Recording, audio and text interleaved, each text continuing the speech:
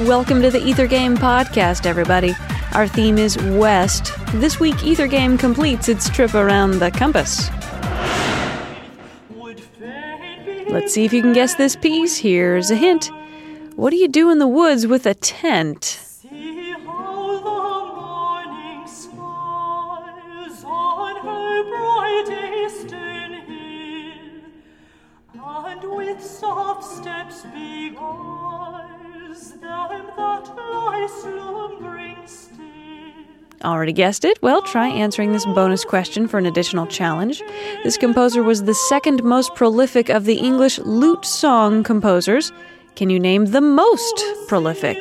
Trees and briars bloom that late were overflowing. Time's almost up. One more hint for you, however unhelpful it may be. He's a Thomas, but not Tallis. Love's queen revives again, and now her naked boy doth in the field. This has been the Ether Game Podcast. I'm Annie Corrigan. You heard a couple songs by Thomas Campion. Visit us online to find out more about the piece and the composer. We're on the web at wfiu.org/ethergame.